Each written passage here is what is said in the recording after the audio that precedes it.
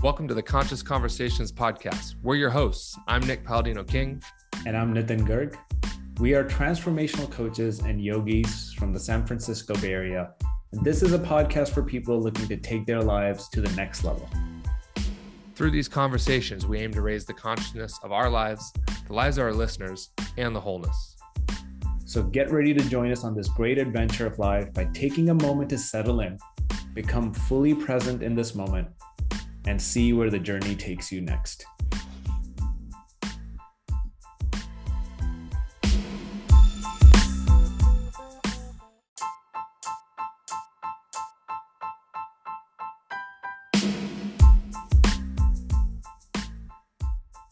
Welcome into Conscious Conversations, episode 15. Today we talk to Dr. Francesca Ferrando of New York University. We dive into posthumanism, how it can be a lens to change our lives, really learn from the past to help us create and manifest a much more abundant and harmonious future.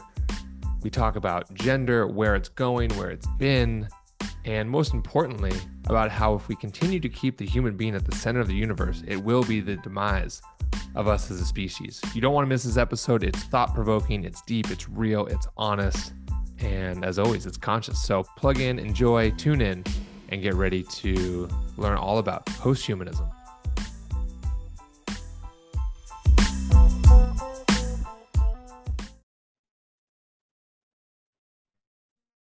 Okay, welcome into Conscious Conversations. I'm your host, Nick Palladino King, today with Dr. Francesca Ferrando. She is a philosopher of the posthuman. She's a professor at NYU, author, speaker extraordinaire. Francesca, how you doing? I'm doing very well, Nick. It's great to be here. Thank you so much. Yeah, thanks for coming on. I'm super excited to talk about you and your topics that you are so passionate about. And I was looking at some of your stuff and some of your videos before we jumped on, and I'm just really excited to learn more about the way you see the world as it was, as it is, and as it will be. So I would love for you to take a couple minutes, kind of tell our listeners about who you are, maybe a little bit about your story of what's gotten you to be so passionate about posthumanism and transhumanism, and then we can go from there and determine if technology is enlightened or not. Sound good? That sounds wonderful. Yeah, so my name is Francesca. I've always been someone who is searching for meaning in anything you do. It can be through dance, through food, through philosophy, through mathematics, through anything that there must be meaning. There is, I think, the basis of existential honesty. That it's something that you need in order to be loyal to yourself and to your vision and to this manifestation. So that journey brought me to many different places and spaces and times in my life. So I've been, at one point, traveling was my university, and I had to live in different countries and speak different languages and eat different foods. And so I went pretty much many places in Africa, in Europe, in the Americas, a little less in Asia. It was a little harder for me to reach there because of the distances. But in Asia as well, I've been in some places there, and I was always searching. And then I realized that one of the reasons why I was here was to share visions, and one was writing, through writing.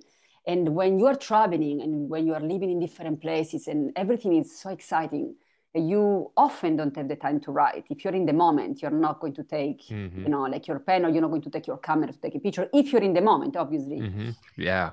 Yeah, and so I realized that if I was going to keep doing that, which was amazing, you can call it the hippie life, you can call it whatever you want. It was pretty much kind of, you can think of maybe the hippie life, which was lovely.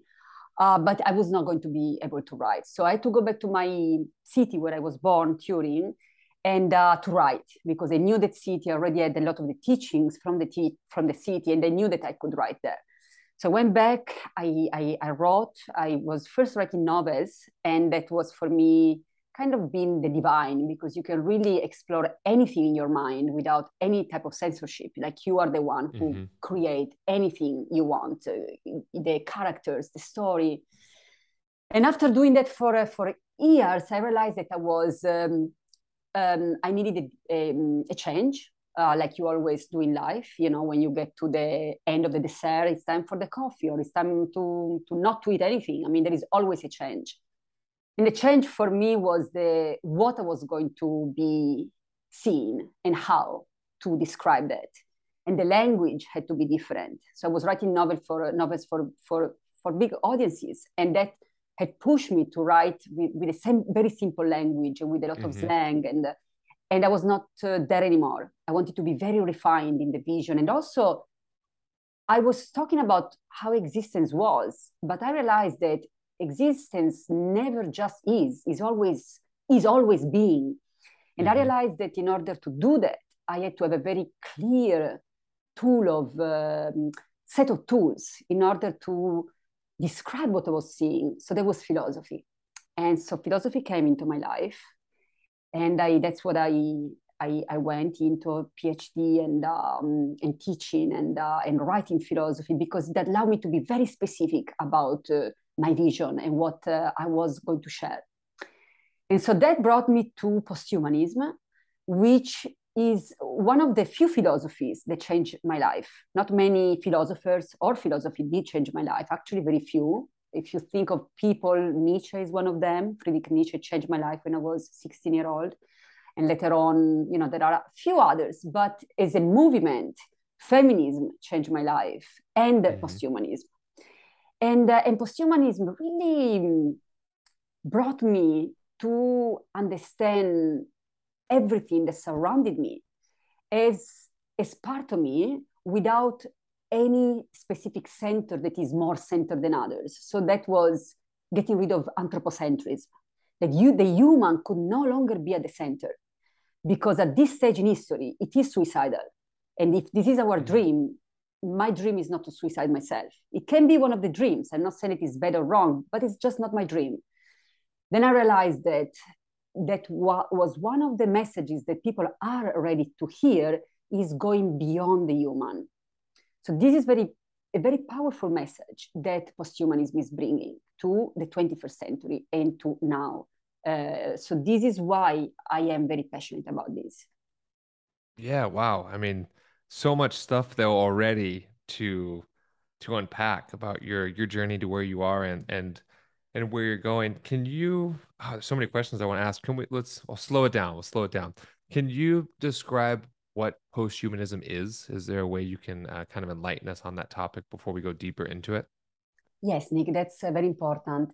I worked a lot in trying to bring clarity to what posthumanism is, because when I entered the field, which was realistically like entering the posthuman field was around 2007, 2008. And at the time, there was a lot of confusion. A lot of people would use many terms as they were synonyms, and words are never synonyms. They always have different meanings.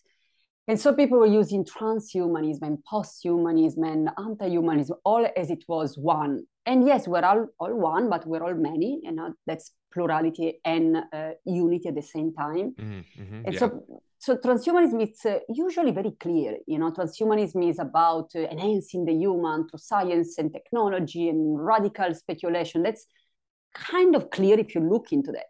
But when you go into posthumanism, a lot of people were so confused. A lot of people misunderstood that posthumanism was transhumanism, and other people just had no clue. So people would ask me about what posthumanism is.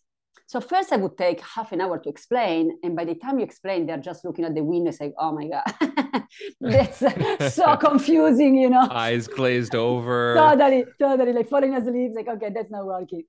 All right, so I realized that was not working, and that, you know, as much as you could define transhumanism clearly within 30 seconds, we should be also able to define posthumanism in maybe not 30 seconds, because comes of the reconstruction and of postmodernism, but at least 1 to 2 minutes, no more than that. So then this is, I wouldn't say it's a reduction, but it's definitely maybe a simplification, but it does help. So I define posthumanism through these 3 layers.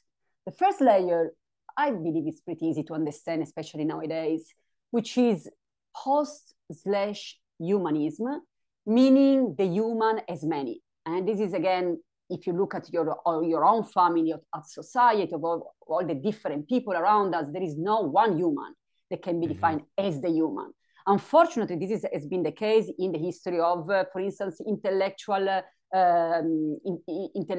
theories and academia, where only few people were allowed, in, or politics, where like all the presidents have been white and male, apart from Obama. So there are issues with that. But nowadays, I guess a lot of people understand that that doesn't work anymore, that we are beautifully different and we are many, and that's the power of being a species. Otherwise, you are one. But even an organism is not just one. Even as an individual, I am not one.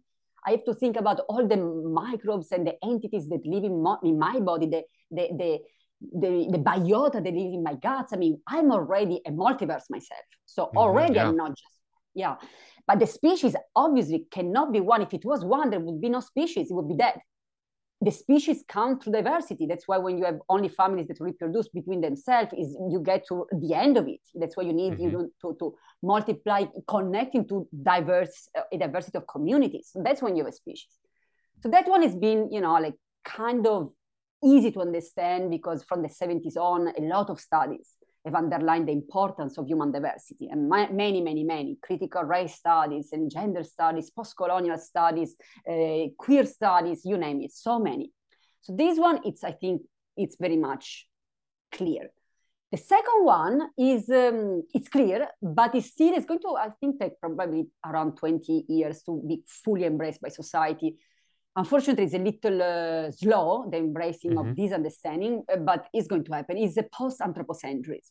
So the idea that, if you think about it, not all traditions, but definitely some hegemonic traditions, not only in the Western canon, but definitely, absolutely also in the Western canon, have put the human at the not just even at the center, at the top of the hierarchy, where there is a hierarchy that is being constructed.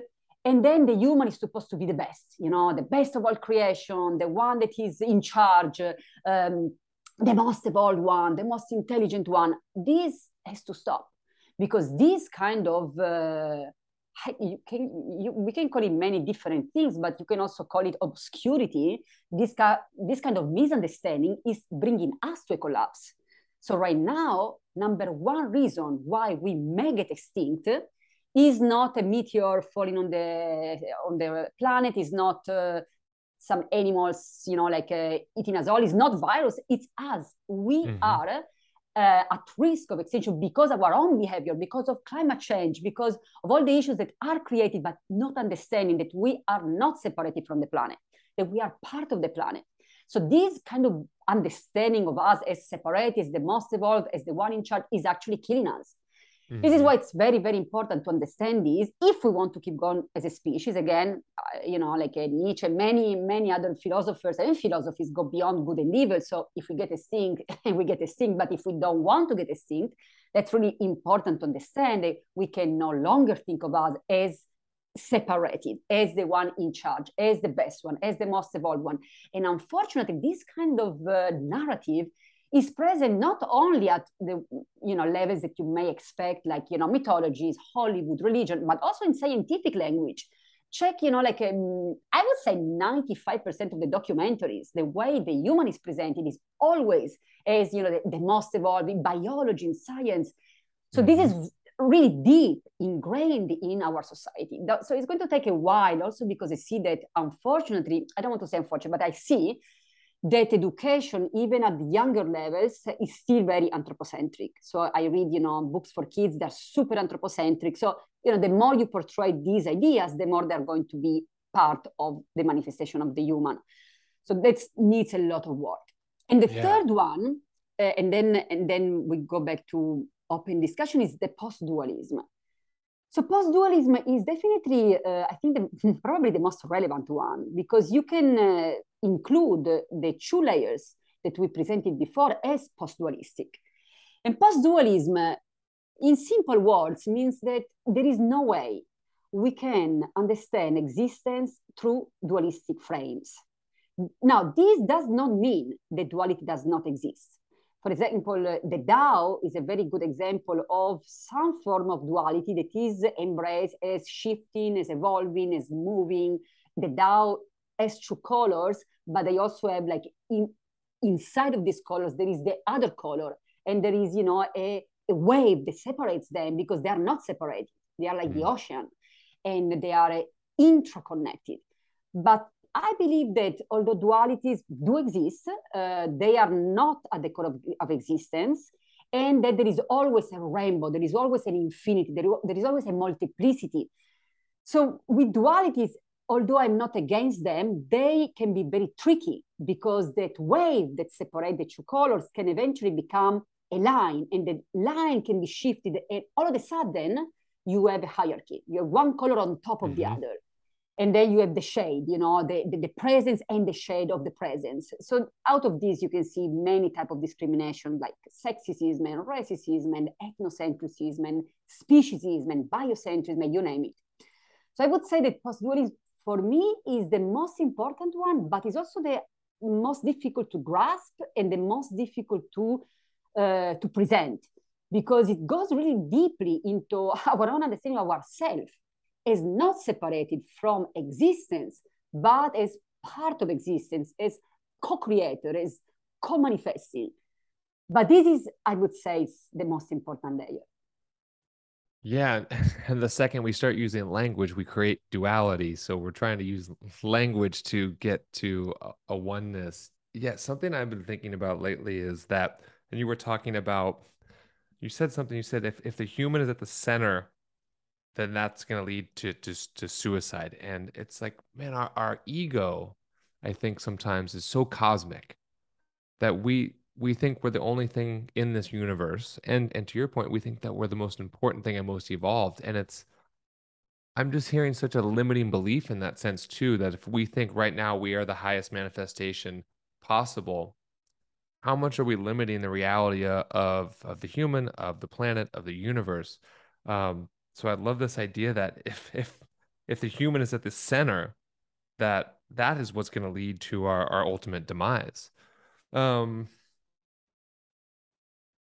It's so interesting too to hear you speaking from a philosophical lens, that I almost hear you reflecting my belief system through a yogic lens. Really, we're saying the same thing, and I'm hearing such a non-judgmental viewpoint. I even heard you catch yourself say something like, like, oh, this isn't going to be good. And you caught yourself and you said, no, that's not what I meant. And it's so refreshing to hear someone coming from another lens of a universal viewpoint and a universal understanding that we're all connected and we're all part of this thing. And even when you were talking about how within yourself, you're a universe or a multiverse.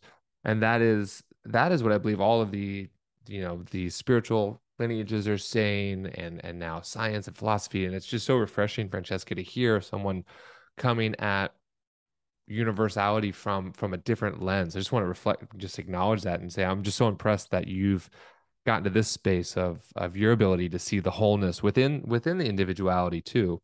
Very cool. Thank you so much, Nick. And I always appreciate your comments and insights throughout all the episodes of these beautiful conversations, conscious conversations. And I always find myself, very aligned to the views and perspective that you share. And I think that it's something that is very important to always remind us that there is no one path, there are infinite paths, because that is the only thing that I can see that is really bringing out manifestation is the poetic art, is what, for instance, in the Hindu tradition is called lila, is the cosmic game, is the play, is the game, is the joy, is the bliss. That doesn't mean that it's going to be with a happy ending. A lot of French movies actually don't have happy endings, and they're still wonderful movies. So it's not really, like what kind of story are you telling, but how are you embracing that story? And and I think that something that probably it would be very good to think of as a species is what kind of stories are we creating? Because we could literally be creating any kind of story, once we realize that we are part of the cosmic game, that we are the co-creators, the co-actors, the co-electricians, the co-everything. Why are we deciding to create some stories instead of others? Now, there is a beauty in nightmares. Some people love horror movies, Now that's when the individual choice come in, and the artist choice. So what kind of story do you want to create? And in my life, I realized that I'm not a fan of horror stories and horror movies. I don't like to have nightmares, and I like to have, a serene life. So I'm trying to manifest in that. And I'm respecting people who actually are into horror story, that I'm trying to create horror story in their lives, and they're very successful at it. I know a lot of people doing that, and that's fine. But at least be conscious of that, because some people do that, but then they are miserable, and they say, "Oh my God, my life is terrible." But that's what they're really creating, And they say it's okay to create a horror movie. Some horror movies are beautiful, in their own ways. But then be mindful of that and be happy about your horror movie that you are creating with your own life. And then one more thing I'd like to say on this is that I'm not sure, actually, I don't believe that most people are creating horror movies as a choice. I think that a lot of people are creating those because that's what they were taught. So for instance, if you look at a lot of movies, Hollywood movies are a great example. 95% of them portray stories that are only going to bring you to miserable life, literally. There is the hero who got to kill all the people in Pakistan, and she should be the hero because we should be aligning with him. That is a horror movie, And so I think that is so many people just, growing up watching those kind of movies, eventually think that, that's the story that I should be embracing, even if maybe I'm not even white and I'm not even a man. I'm just going to, for instance, I don't know, identify with this character. There is a great, he was not a philosopher, he was a literary critic, Edward Said, was a wonderful Egyptian, born in Egypt, and then Egyptian-American, and then he moved to the United States, and he was teaching at Columbia University, and he wrote many books, including Orientalism. And there is this great moment where he says, I was a child, and I was watching Aladdin in Egypt, and Aladdin was actually speaking about my land, this area, and I did not recognize as my land because he was not talking about my culture, but I loved it. And I didn't even think that I was supposed to be the bad one because I was from this region, until I realized later that, and that happened to me with gender. I had a lot of books in my house, and I read a lot, and I watched a lot of movies, and I always identified with the male gender, not because I thought it was male, but just because all the books I read were written by men, so they were always have the masculine form, and I didn't realize it until I was 17 years old, when I was writing a poem. At the time I used to write poems, and I realized that I was writing as a he, and it's like, why am I writing as a he? And then it took me years to realize that everything until then that I have read, everything, you name it, like philosophy, art, everything was written and created by men. I was like, wow.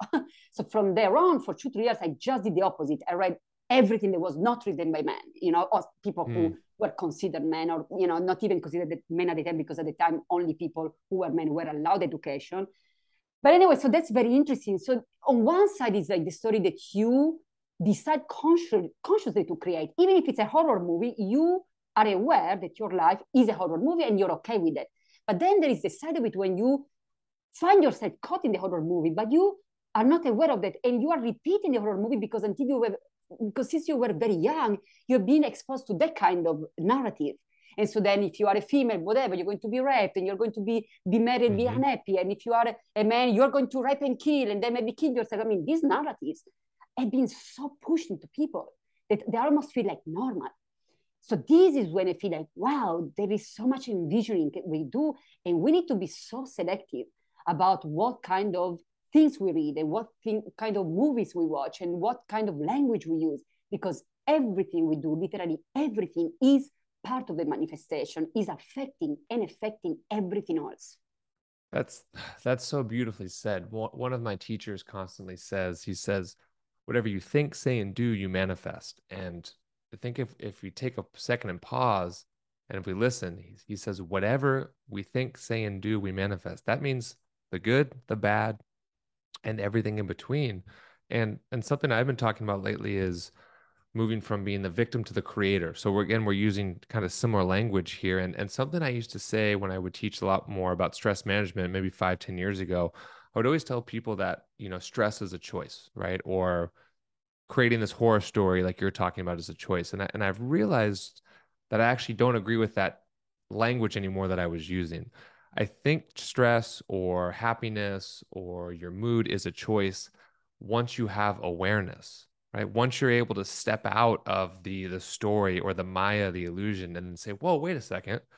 I do have the ability to choose how I want to be. I do have the ability to choose how I want to think and speak and what I want to manifest and what I don't want to manifest. And then we get to step into an empowered state of being where we get to decide, well, do I believe in that movie or do I believe in the way my father modeled, or with the way my mother modeled?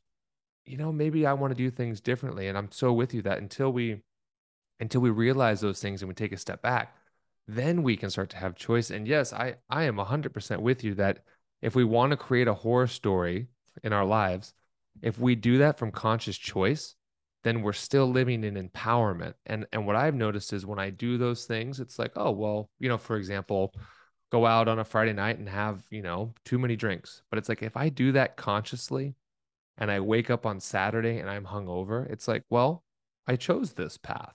This is exactly what I knew I was getting myself into. And as a result, I don't suffer. I might be in discomfort, but I'm no longer suffering because I chose to create that reality.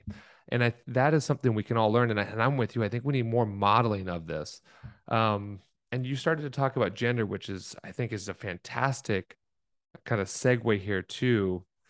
Where do you see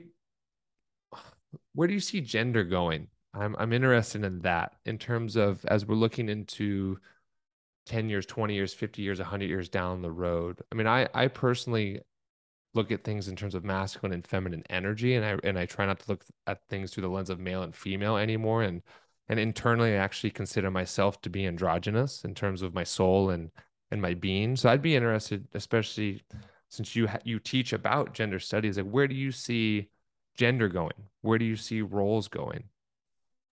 Yeah, that's a wonderful question. So in order to answer to this question, I'm going to go into macro history and look at the history that we never study, that is not even considered history, is considered prehistory. That prehistory is 99 of our history on this planet. I'm talking about the Paleolithic time and also some of the Neolithic time. If you look at the time, the conception of gender was very different. First of all, the divine was represented at least 95% as female, but the female was not female. The female was the creator, the generator, that was not just even human. Many of these figurines that have been found, and some of those dates, like, 100,000 years ago, 80,000 years ago, 35,000 years ago, those figurines, most of them are not just human, they are hybrids. There is the female element and there is the snake element. There is the female element and the cow element. There is the human element and there is the plant element. These are all hybrids. Now, we don't have archives the way we consider archives, which is written archives of those times. We have archives in the ways that the people at the time consider archives. So, for instance, we have cave paintings, we have potteries, especially coming from the Neolithic on, but even from the Paleolithic time. We have different ways of archives. We have DNA from the time, we have sites where people used to spend time. And from what we understand of the time, the gender roles were very different from our understanding nowadays. It is a very interesting time when the let's say symbolic power shifted, which is around the Iron Age, which is also when we have also the first instances of institutionalized war. So before that, we have a human who is, I'm not saying peace with nature, is not even separated from nature. The human, in order to survive, needs to know nature perfectly, because you need to follow the animals, and you cannot just kill all the animals because then they cannot reproduce and humans would also die. You cannot get all the plants in an area because then next time you go, because at the time humans were still nomadic, living nomadic lives, then you go 1 year from now and there is no plants. So humans in the Paleolithic times didn't have this notion of being separated from. And this is, for instance, is still very present in all the native cosmologies around the world. where the human is not considered in separation from everything else. So when we start to have this shift is when humans start to live in living in settlements that are no longer nomadic. So now you have an area that becomes your home, and you need to start to protect it not only from other non-human animals, but also from other humans, because now you have a crop that you want for yourself and for your tribe. Mm-hmm. From here on, we have, this I'm talking about historically speaking, this is not fabulation. Historically speaking, we have the beginning of war, the beginning of slavery. And also with the shift, the symbolic shift, where the divine started to be represented more and more as male.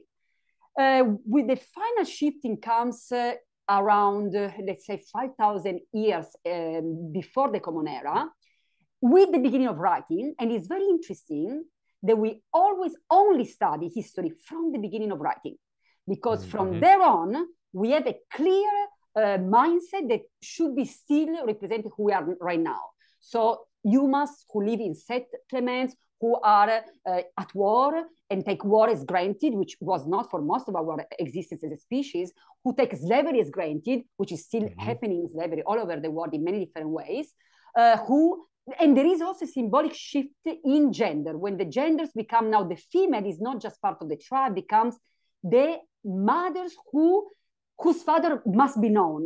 Because like if you look at this, for instance, bonobos, who have as much DNA as chimpanzees connected to ours. So we really share 98.5, I think, of our DNA with bonobos. Such a great It's stat. a lot. It's such a good reminder. Yeah, it's a good reminder. And they are, first of all, very peaceful as a species. And their youngs, everyone just take care of the youngs. It's not, there is no father recognized as a father. And that probably was the case for humans too. So one of the beliefs, but this is a little more fabulation, is that when humans realized that pregnancy was actually coming out of copulation, then the male wanted to know who were their biological children. And so then we have the history of, okay, now this is my wife, and no one else can have sex with her because I need to know that these are my children. But that's one of the stories, because we still have matriarchal society in which this is not happening. For instance, China, there is an area in which there is still matriarchal society going on. And in that area, it's very interesting. So the male stay to live with the mother for the rest of their lives. And they just like the whole family tribe take care of the children. So I'm not so sure about this theory when, the male realizes, oh, now I want my children, because the child is not necessarily biological. It's a connection that goes well beyond that. And my husband was recently at a wedding, and there was this child that was so greatly loved by everyone of the family. And he was very surprised because he didn't know who was the parents of this child. So he asked, who are the parents of the child? And the story goes that the mother of this child, who is the wife of the brother of the person who was getting married, had an affair with someone else. Then she got in jail for other reasons. And her husband, who was not the biological father, took this child as his, and he is how you say, like the child is growing with him and his family while the mother is in jail, and this is not even his biological child, but they are just surrounding this child with love. And I thought it's such a great reminder. Children don't have to be biological. Children are people who are young, who come to your life, and you become that figure for them that bring guidance and love and serenity and presence. And so going back to us about your question. Okay, so we have most of our time as a species in which the female, which is not female, is a separation from the, not in a dualistic sense. So let's not go into the dualism of female-male, because the female, again, was the generative force, which was connected to everything. From male to non-human animals to plants to everything, was the force of nature. That was what the representation was. So we have from there, which again, all the divine was female in those sense, not in separation from male, to a shift around 5,000 before the Common Era, that became clearly done 3,000 before the Common Era, all throughout clearly the Iron Ages, when the male is more and more adopted as the symbolic figure throughout the planet. In some areas more slowly, in other areas it's never been the case, and some areas are still matrifocal, but that's became the case. So now we are, I think, at the end of that, where when we realize that everything and everyone is divine. And I want to say something else about this shift, and then we go to the future, or what you were asking about, where are we going with gender? So there is a very interesting case in an island in Greece. And in Greece, it's a very interesting example with mythology, where Gaia, the goddess, becomes Zeus. So Gaia was the most important goddess of Greek mythology until Zeus became the most important one. So Gaia was the female. Exactly, very interesting. Gaia was the female earth. She was the most important god beyond any gender. She was the god, most important of anyone. And then we have a shift with Zeus. And Zeus is the father figure, who is also the one who can have pregnancies through to the brain. So there are gods and goddesses that are actually created by Zeus in a shift from the female generative power now to the male generative power. But Zeus is also into many other things like that we can describe later on. Now, I want to say this because it's very interesting. So when we have this shift that took around 1,000 years at least in Greece, there was one island in which at one point there is a famine. And so everyone is dying. Everyone is so hungry that there are actually cases of cannibalism that were found archaeologically.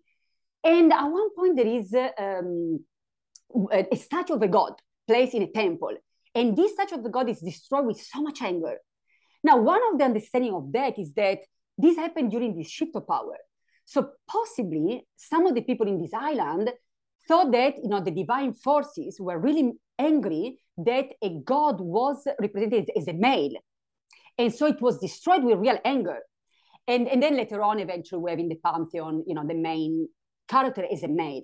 So I want to say that it is important to realize that everything eventually comes to a shift, to a change. Mm-hmm. So I don't think the point is not going back to, the matriarchal imagery, although it's very beautiful and, they should completely be embraced, as much as, the patriarchal imagery is also beautiful because, whoever considers themselves male is also divine. Everything is divine in the end. So everything is divine, of course, the male as well. But I think we're at the point now where we realize that these are categories that do not longer fit the purpose because our constructions, and we are well beyond any of those categories.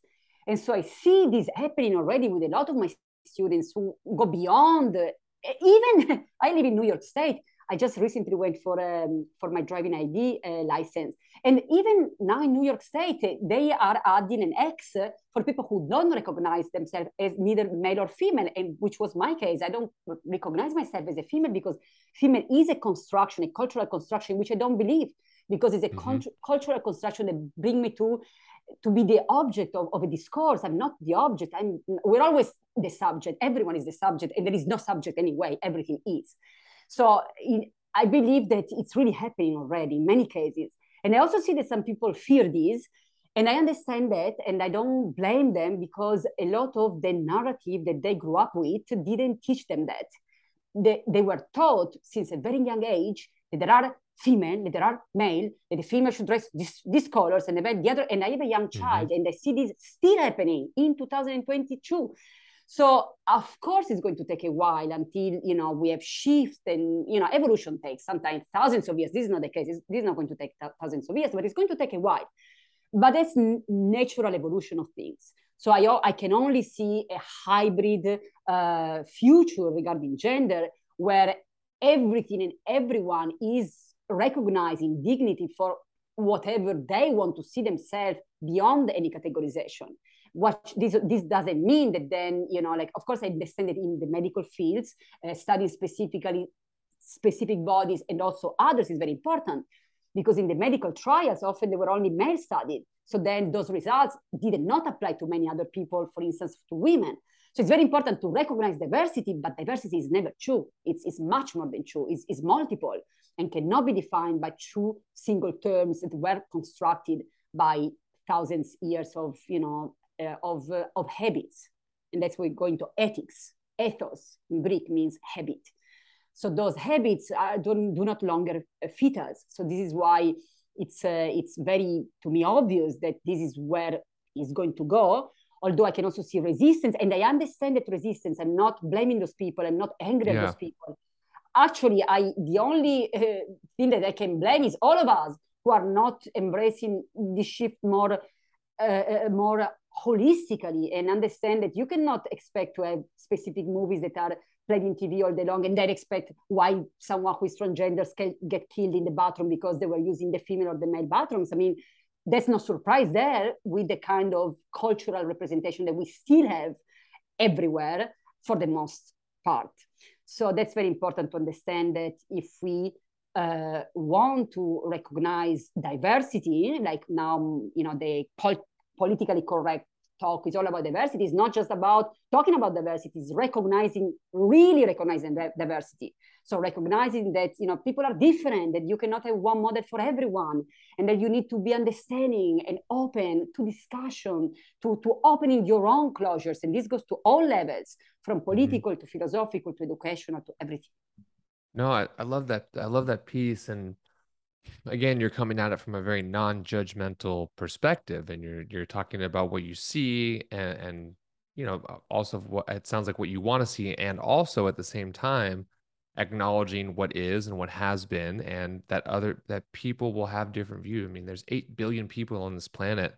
I don't think we're supposed to agree on everything, but I do think we can get to understanding through discussion. I have one of my best friends, he's Black, and during during like the Black Lives Matter movements, and I would ask him, I would say, hey, can I ask you this thing about what it's like to be a Black man? Or can I ask you, like, is it okay for me to say this or think this? And what I always appreciate about our conversations is he gives me space to make mistakes, or he gives me space to ask him hard questions, and he'll respond back in a very open and loving way. And he'll say, well, it's not fair for me to get mad at you for something you don't know. He's like, it's the best thing that he can do is help me understand through his lens so that I can understand. And I think that's how we get to a bigger universal state of, here's what I believe, here's what you believe, here's what someone else has believed. None of them are inherently right or wrong. I actually believe they're perfect for the individual, but how can we get to a space where we can have discussions and talk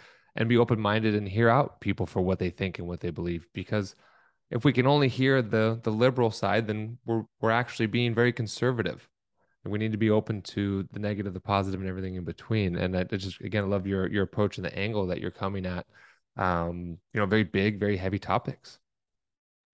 Yeah, Nick, and if you think about it, the only way that we can be here, that we can manifest, is through energy, is through, in specifically our dimension, is in our dimension, energy must be vibrating. Otherwise, there is no energy. Now, there are many ways you can vibrate a chord, for instance, of an instrument. You can, play soft, play hard.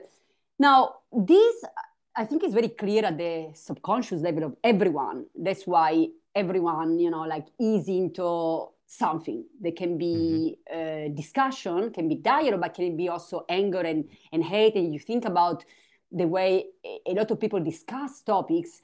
They're not really discussing the topic. They are allowing the topic to be alive by all the anger and hate they put into that, without any change to the situation itself. So for instance, if I'm talking about sexism, and I do it with so much anger that the anger itself is allowing the space to be still open, because it allows the space to vibrate. But the vibration itself is a toxic vibration. So anyone who gets into the toxic vibration is going to get intoxicated and get into that specific toxic environment. So I think that if everyone agreed, we would not be here. They would be it. Yeah, they would be I'm with it. Yeah. Yeah, and there is at one point, there is a question that was asked to the Buddha. What if, that actually, I know this because I was teaching, I teach global philosophies. So I teach all kinds of philosophies from any part of the world. And the specific course was back in 2014, I was teaching Buddhism. And so one of my students asked me, so what happened if everyone at the same time got enlightened? And it was such a great question. He said, you know what? I tell you the truth, I cannot answer this question for you, but I'm going to look into that. So I looked into that and I found out that the question was actually asked to the Buddha. And the Buddha said, this is a question that you're not going to ask. Because it's not something that, well, I don't know if it was asked to the Buddha, but it is in the Buddhist scriptures. So I don't know if it comes directly from the Buddha or it's something that eventually was developed within the Buddha's discussions. But one of the answers that the Buddhists give to this specific question is that you don't ask this question because it's pretty much never going to happen. And then I thought a lot about it. And of course, if you think about it, if was going to happen, so there would be the manifestation itself would dissolve, and probably eventually you would have another cycle, another yuga, another. So it's almost like boom, the Maya is dissolved. There is no vibration anymore. Once you have no vibration, there is no energy. That is gone. But then, of course, eventually the energy would manifest something else, which maybe would not be through vibration, would be through something else, but would be another type of Maya. So, these are the big, cycles of existence and awareness and consciousness, all these layers. But so I think that it's very important to keep the dialogue open, but also understanding why are we doing that. So I like your perspective because the reason why you ask your questions to your friends is because you are sincerely committed to existential honesty, and that's why probably your friends is actually answering to you. And I have a lot of African-American friends, and some of them actually complain to me, telling me, I have friends who are not African-American and ask, well, can I touch your hair? Okay. And they actually are upset when people ask them about their culture. Say, just go and you get African-American friends and connect to the African-American community, And I totally get that point too. So I believe that while the questions that are answered to these friends that I'm talking about, they feel that they are not really for existential honesty, but for superficial curiosity. So that's not going to change anything in existence. Your friend perceive that from you, the reason is not curiosity, but is existential honesty. How can I be more honest to existence? How can I know more about existence, connecting to your experience and to your perspective and to your being and to your awareness? So I believe that in any kind of dialogue, the point is like, what is the goal of that dialogue? What is the goal of the dialogue? Because if the dialogue, and I see that in academia, often the goal of the dialogue is not getting deeper in understanding existence, but it's the ego of the speaker, how they can show that they're intelligent, and that's okay too. It's the wrong game, but that's I also can see as a limit, because then I found it. And I enjoy doing that for a little bit. For my own ego, it's fun to see that you can come successful. But it's a little game. It's a small game. It's not a big game. It's a small game that eventually you get, like, okay, that's game. And, when you're a child, you do some games and eventually you grow out of that. Some specific games are for specific ages, and then you are older and maybe you don't play with wooden blocks anymore. And I feel the same way about that kind of game, the intellectual game. It's a game, but it's not enough if what is the intention behind that? So if the intention is awareness, then it's exciting, and then can only be a dialogue. And this is why I love your conversation. This is exactly what I'm doing also from the pandemic on. I only accept lectures that are in the format of dialogue. And I always explain the reason. The reason is that after the pandemic, I realized it clearly, physically, emotionally, digitally, that we are in this together, although we're all different, like Rosie Bredotti, great Posthuman philosopher, says, but we are in this together. There is no way I can tell you my truth, because it would be still my truth, it would be not helping you. Would maybe help you a little bit to be inspired, but that's not enough.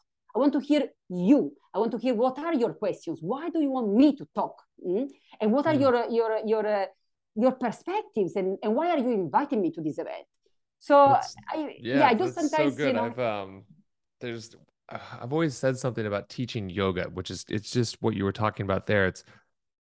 To teach yoga or to teach meditation is actually extremely challenging. I almost think to some extent impossible, because it's, how do I take my experience of a technique, of a practice, run it through my system, feel it, and then through words express that to you, for you to then have an experience. It's like, well, my experience and your experience, even though we're going to be using the same tool, they're going to be different. And that's just the beauty of it. It's like, yeah, I'm with you. Like, hey, here's what I did. What did you do? Oh, that's cool. I never thought of that.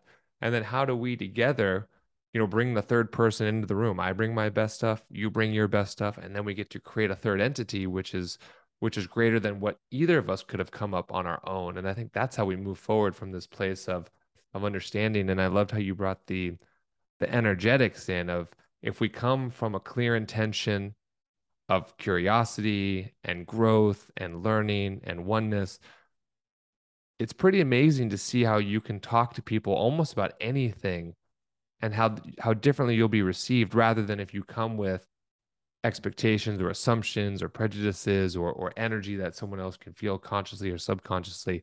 And then I'm thinking, as you're talking, it's like, oh, well, this is how then, as an individual human, by elevating my consciousness, by these conversations, by the people listening, then as each of us start to elevate our consciousness and our awareness, then collectively as a whole, now the individuality of each of us is affecting the totality, and it's affecting the wholeness. And then it becomes this like all ships rise together experience, where we're all learning and we're all growing in our own different perfect ways.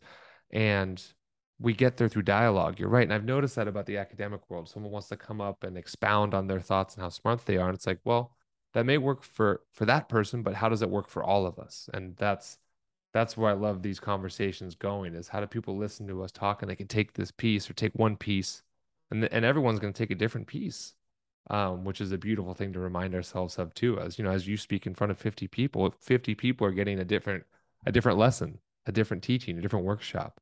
And to sit in that space is very fun as a teacher, very fun as someone that gets to share. You are so right, Nick. And one thing that I've been really thinking deeply again after the pandemic was to me a great teacher, and I know that brought Mm-hmm. a lot of death and drama and pain to many people. So I don't want to to say that he was great or anything like that. But I learned so much in these 2 years and a half, so much, and I always try to be extremely honest, because I always know that my life is the greatest work of art that I can ever manifest. And I mentioned at the beginning that Nietzsche changed my life, and I was 16-year-old, and I read that Das Spoke Zarathustra, and there is this passage, which is also in other writings, but is the idea that your life is a thought experiment, and is the idea that your life, what if your life could come back exactly the same over and over and over? And he's very serious about it. Some people claim that he actually thought that was the case, because in some of his personal notes he mentioned this, but I definitely am sure that he thought it was a very powerful thought experiment, which is. And the idea is that, yeah, what if your life was coming exactly the same back, and you would be living this exactly the same, everything from what you eat last night to the people you met to any thoughts you had, everything exactly the same? Would you say yes to this? And if you were able to say this, yes, he said, okay, you are the Übermensch, which means overhuman, the one that can become, that can be the child again. The child, of course, not in age, but the full open mind, the full open being, that can say yes to existence, understanding the cosmic game. And so that really changed my life. And so in my life, I always try to go back and say, okay, if I had to live this again and again, I would say yes. So I'm always very careful with my choices, because if I would say no, then why am I doing this? So, when the pandemic hit, I had to be extremely honest again to myself. So I stopped and I scrutinized my life, and I realized that I was very passionate about posthumanism and education. And I realized that I see changes, deep changes that must be done, at least from what I see and perceive. And so you were talking about dialogues, how important is that? And I am very fascinated by many of the ways these teachings were given in the ancient times, when philosophy was not an academic institution, but was actually people living together, discussing together, eating, making the same food. I'm not talking about necessarily community living, but I'm talking about wisdom. In fact, philosophy comes from philos, which means love in ancient Greek, and Sophia, which means wisdom. So it can be translated as the wisdom of love or the love of wisdom. Mm-hmm. So in that sense, I really thought, okay, are we wise? Are we teaching how to be? I mean, you cannot teach how you can be wise, but you can be discussing how can you be wise? How can we be wise in the 21st century? And something that I realized is that I think education, the way we are still enrolled in, comes a lot from the Enlightened period when there was the Industrial Revolution, a shift that everyone had to be educated, and a lot of these people would become workers, and they had to become, like part of a system. So a lot of the teachings come with obedience. Like we have the students who are sitting, and the teacher who is not sitting and who is talking most of the time. And I started to realize, okay, but what kind of education do we need now? Because that it's kind of outdated, because a lot of the issues that we have with unemployment is not that there are migrants coming and taking all the jobs from American people, but it's actually technological unemployments. A lot of the jobs that used to be done were automatic jobs that machines can do much better than we do. And nowadays, if you want a job, you better be creative, because those are the jobs that cannot be taken by anyone, because art is unique and machines can make art and humans can make art, and it is all different, it's all beautiful. So a creative mind is really important to get a job nowadays. So then we need to teach different messages. And so I really think that, like schools and education should be much more experiential, much more connected to manual activities, especially because we're getting into the digital age, and then you always need balance in existence. And so I really, the yoga, it's a very interesting tradition because it has this at the core, the body, mind that are not body and mind, that it's a compound that you cannot separate. And the teachings through the bodies to get wisdom that can affect the whole intellect and the science of the intellect. And I believe that this idea of like going beyond an education that is only based on intellectual power, it's really important. Otherwise, these teachings can become meaningless. And I saw a lot of my colleagues, many colleagues, very depressed during the pandemic because they had nothing to grasp anymore now that, their intellectual engagement was gone and their students were gone, and now it was them. And some of them got pretty depressed. So I believe that if we are teaching, so educere means taking someone out of pretty much the child stage, which is tricky. The child can be an amazing stage to be, or you can always go back to the child. But is there how can you navigate existence? Teaching how to navigate existence. And I think that we really need a big shift in education. And there has to be much more of an embodied education that come not just by, claiming now we are all about diversity, because diversity come recognizing the diversity of embodiments and different cultures that maybe have different habits. And the fact that the structures like schools look often like prisons, and that's not okay. So I, really believe in a big shift in education which is done with kindness and respect from all sides, but it's very much needed. Yeah, I mean, it's interesting as you're talking. I'm thinking about actually a lot of my private coaching clients, and majority of them now are highly intelligent people. They're brilliant, like they're brilliant minds. They're so much smarter than me, and then sometimes I'm in awe that these people come to me for mentorship and coaching.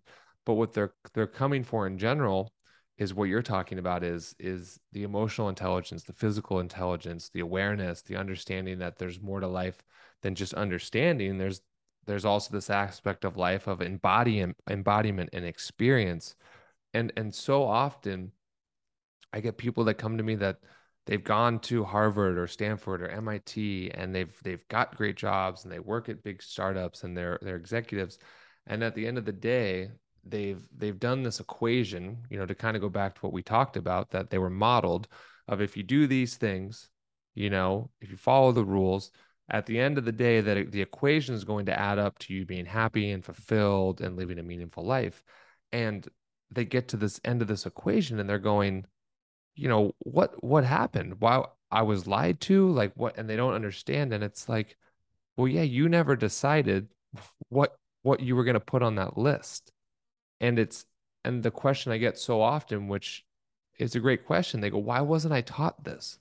Why wasn't I taught that I have a physical body? Why wasn't I taught that I have emotions? Why wasn't I taught that there's more to life than than what I think I have access to. And I don't think that has to be the way. As you're talking about restructuring education, I think we can restructure education, and it's through a much more holistic way. And I think if I had kids, I would send them to Montessori school there. I mean, and let them decide for themselves what they're passionate about and what they're excited about. And that's how we're going to get to a place that is more meaningful and doesn't have the human at the center of it. Is if we start to understand that there's more to us than just our brains, more to us than just our minds, because we're complete beings with so much access, and it's out there and it's accessible to people that want it. And and I know for me, part of my mission is sharing that and showing people that there is a different way of being, and you're doing the same thing, and plenty of other people that have been on the show are doing the same thing. And I think if we all continue to bring this in our own ways, through our own lenses, through our own practices, then the people listening, the people we experience can really learn and grow, and they can then do this on their own, and they can share it. And we're creating positive waves of transformation that are going to go far past what we're aware of and far past our lifetimes. And I think that's how we get to a much more beautiful end state, or much more beautiful future.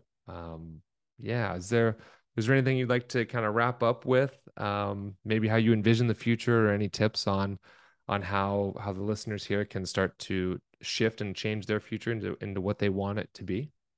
Yeah, Nick, I would like to comment a little bit on the beautiful things that you just said. I believe that is our responsibility to actually Mm-hmm. share our visions, because you were talking about your clients, and they say like, why was I told this? Why I was told that this was going to be the recipe for happiness, for success? Mm-hmm. And I can tell you why, because the people before us thought that that's how you become happy. And I tell you a very, like simple example. So my grandmother, who was a peasant, who would come from a family where they would, they have their own land, and they had, at the time, you didn't need much money, but you were also, for today's standard, would be considered very poor. So they would, use candles just a little bit after the sun goes down, and go to sleep at 8 p.m. so that you don't use candles. And then in the morning you get up, as soon as the sun rises, and you work all day long, and then you die pretty young. And so she was, she always thought that I was so lucky that you could just go to the supermarket and get anything you wanted. And she had Yeah. absolutely, like anything. And this sounds hardcore, but that's the truth. So one time we were leaving town, and with a cat, and we gave the cat to my grandmother to take care of the cat. We gave the food of the cat to my grandmother. And when we come back, the cat was very different. Before, the cat was eating nothing. All of a sudden, the cat was eating anything you would give. I was so excited about a piece of vegetable. Like, I was like, oh my God, what happened to the cat? And I said, well, what happened to the cat? And she said, like, what do you mean? Like, what did the cat eat in this period? Because now she eats anything. It's like, and she's like, oh, like, you gave me all the meat, like, you kidding me? You give meat to a cat? So she ate the meat that was going to, the cat food. It is pretty hardcore. I mean, I'm a vegetarian, but so she ate that, and she would give to the cat anything, like, like all pasta or like vegetable. And the cat changed radically. And from there on, the cat would eat anything, and it was so grateful for being fed. I was like, wow, what a change. So anyway, so she was the kind of person, like a person that and she lived through 2 world wars, and she had the whole package of like how tough, what a kind of life, how tough you can choose your life and manifest Mm-hmm. your life. So she thought that we were so lucky as a generation, because she thought that having access to food 24 hours a day, and to a house, and her child, the brother of my mother, died because their house was too humid, and there was no heating, and he died because of that. So she thought that we could not even understand how lucky we were. Yeah, sure. And that was their dream. The dream of the generation before ours, actually 2 generations before, was like, get money and get physical goods and food, and you're going to be happy. Now we are in the situation, not everyone, but a lot of people are in a situation that they have physical goods. They can go to a store and get, food, and they have a house to live without, dying of a heart attack because there is humidity all day, all year long. We have all of that.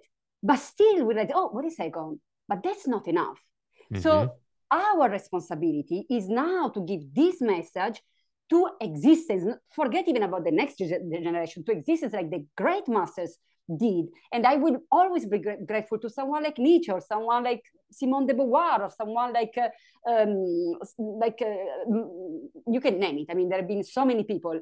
Now I'm talking about specific tradition, but there is so many, Lao Tzu, you name it. So these people took the time to give their deep understanding of existence to all of us. And wisdom, it is atemporal, but it's also connected to space-time. So, some of these languages are still sexist, or are still racist, or are still ethnocentric, or are still, but there is still some things that you say, oh, wow, but that's really wise. You read the Bible, a lot of it's like, but that's very wise. Or if you read the Upanishads, and some things like, but that's very wise. Or if you read like oral history from Africa, that's very wise. So there is this element of wisdom that you find everywhere. But then what is the wisdom that we understand now? Because this is why we're here. We are here to manifest the full awareness. And full awareness can only be, on one side, connected to the whole spatio-temporal manifestation, but also to the now. Otherwise there is no real understanding. I cannot just say, okay, everything was written in the Bible, or by Nietzsche, or by Lao Tzu, or by Simone de Beauvoir. Then I'm out. Or by the guru. That's also risky. If I think that the guru is everything, then I have nothing. I know that the guru means the person who allow your light to shine. But I also see a lot of people lost into that illusion that the guru has it all and they have nothing. Mm-hmm. So I think that, the idea is that if you know that you are everything, that you are all on some level, you also have the great responsibility and the joy to share your vision. So for your clients, it's beautiful that they realize that, and now it's their responsibility to bring that awareness out, their consciousness out, and be, open paths and understanding for next generations to come. I love that. To manifest our full awareness now, so that the generations to come can benefit from our time here and what we're seeing, and maybe help them get ahead of the trappings waiting for them. Yeah. I mean, this has been so fun. Nick, you know what? And the funny thing is that once you realize that you're everything, you are still anyway the generations to come. So if you bring these reminders, if you keep coming back as an entity, like I don't believe in reincarnation in the strict sense, but there is no death in energy. In chemistry, energy doesn't die. So if your energy is still going to be around because you're really enjoying the cosmic game of Leela, that is good for everyone to have reminders. Absolutely. I mean, this has been so much fun. Thank you so much for your time and your insights. And I feel like we've really stretched and pushed some social limits. And I'm excited to see what our listeners and what future generations to come get from this audio if they ever find it. Well, great. Well, I will put in the notes how people can get in touch with you. Is there anything that you'd like to let the listeners know around that you have something coming up, or something you'd like to share that you have going on? Sure, Nick. Well, first of all, again, thank you so much, and thanks so much all the listeners. Everyone is welcome to join. This is a global conversation that is happening in many levels. I have my own personal website if they want to connect directly with me, which is posthuman.org, and you kindly are going to add the link. We also have the Global Posthuman Network, which connects with many other regional networks, for instance, the Latin American Posthuman Network, the Italian Posthuman Network, the Indian Posthuman Network, Chinese Posthuman Network, the Art Posthuman Network. So there are a lot of realities that are actually happening, opening the discussion and engaging with the discussion. So everyone and anyone is welcome.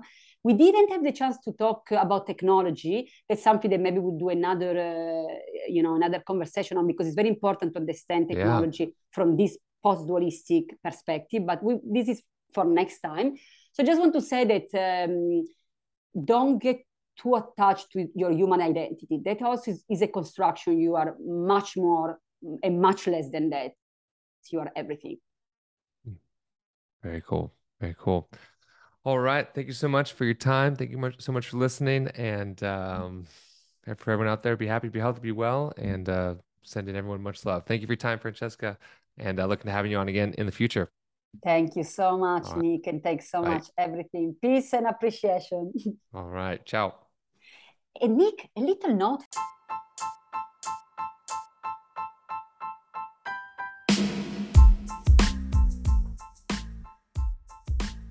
Thanks for listening in. If you want any more information about our guests today, about any of the sessions or offerings that were presented, as well as about myself, Nitin, or Nick here, you can find all the links to our websites and how to get in touch with us through the episode notes. And as always, don't forget, if you like what you heard, share it with friends and family, spread the love, spread the collective consciousness, and help us raise the consciousness as a whole.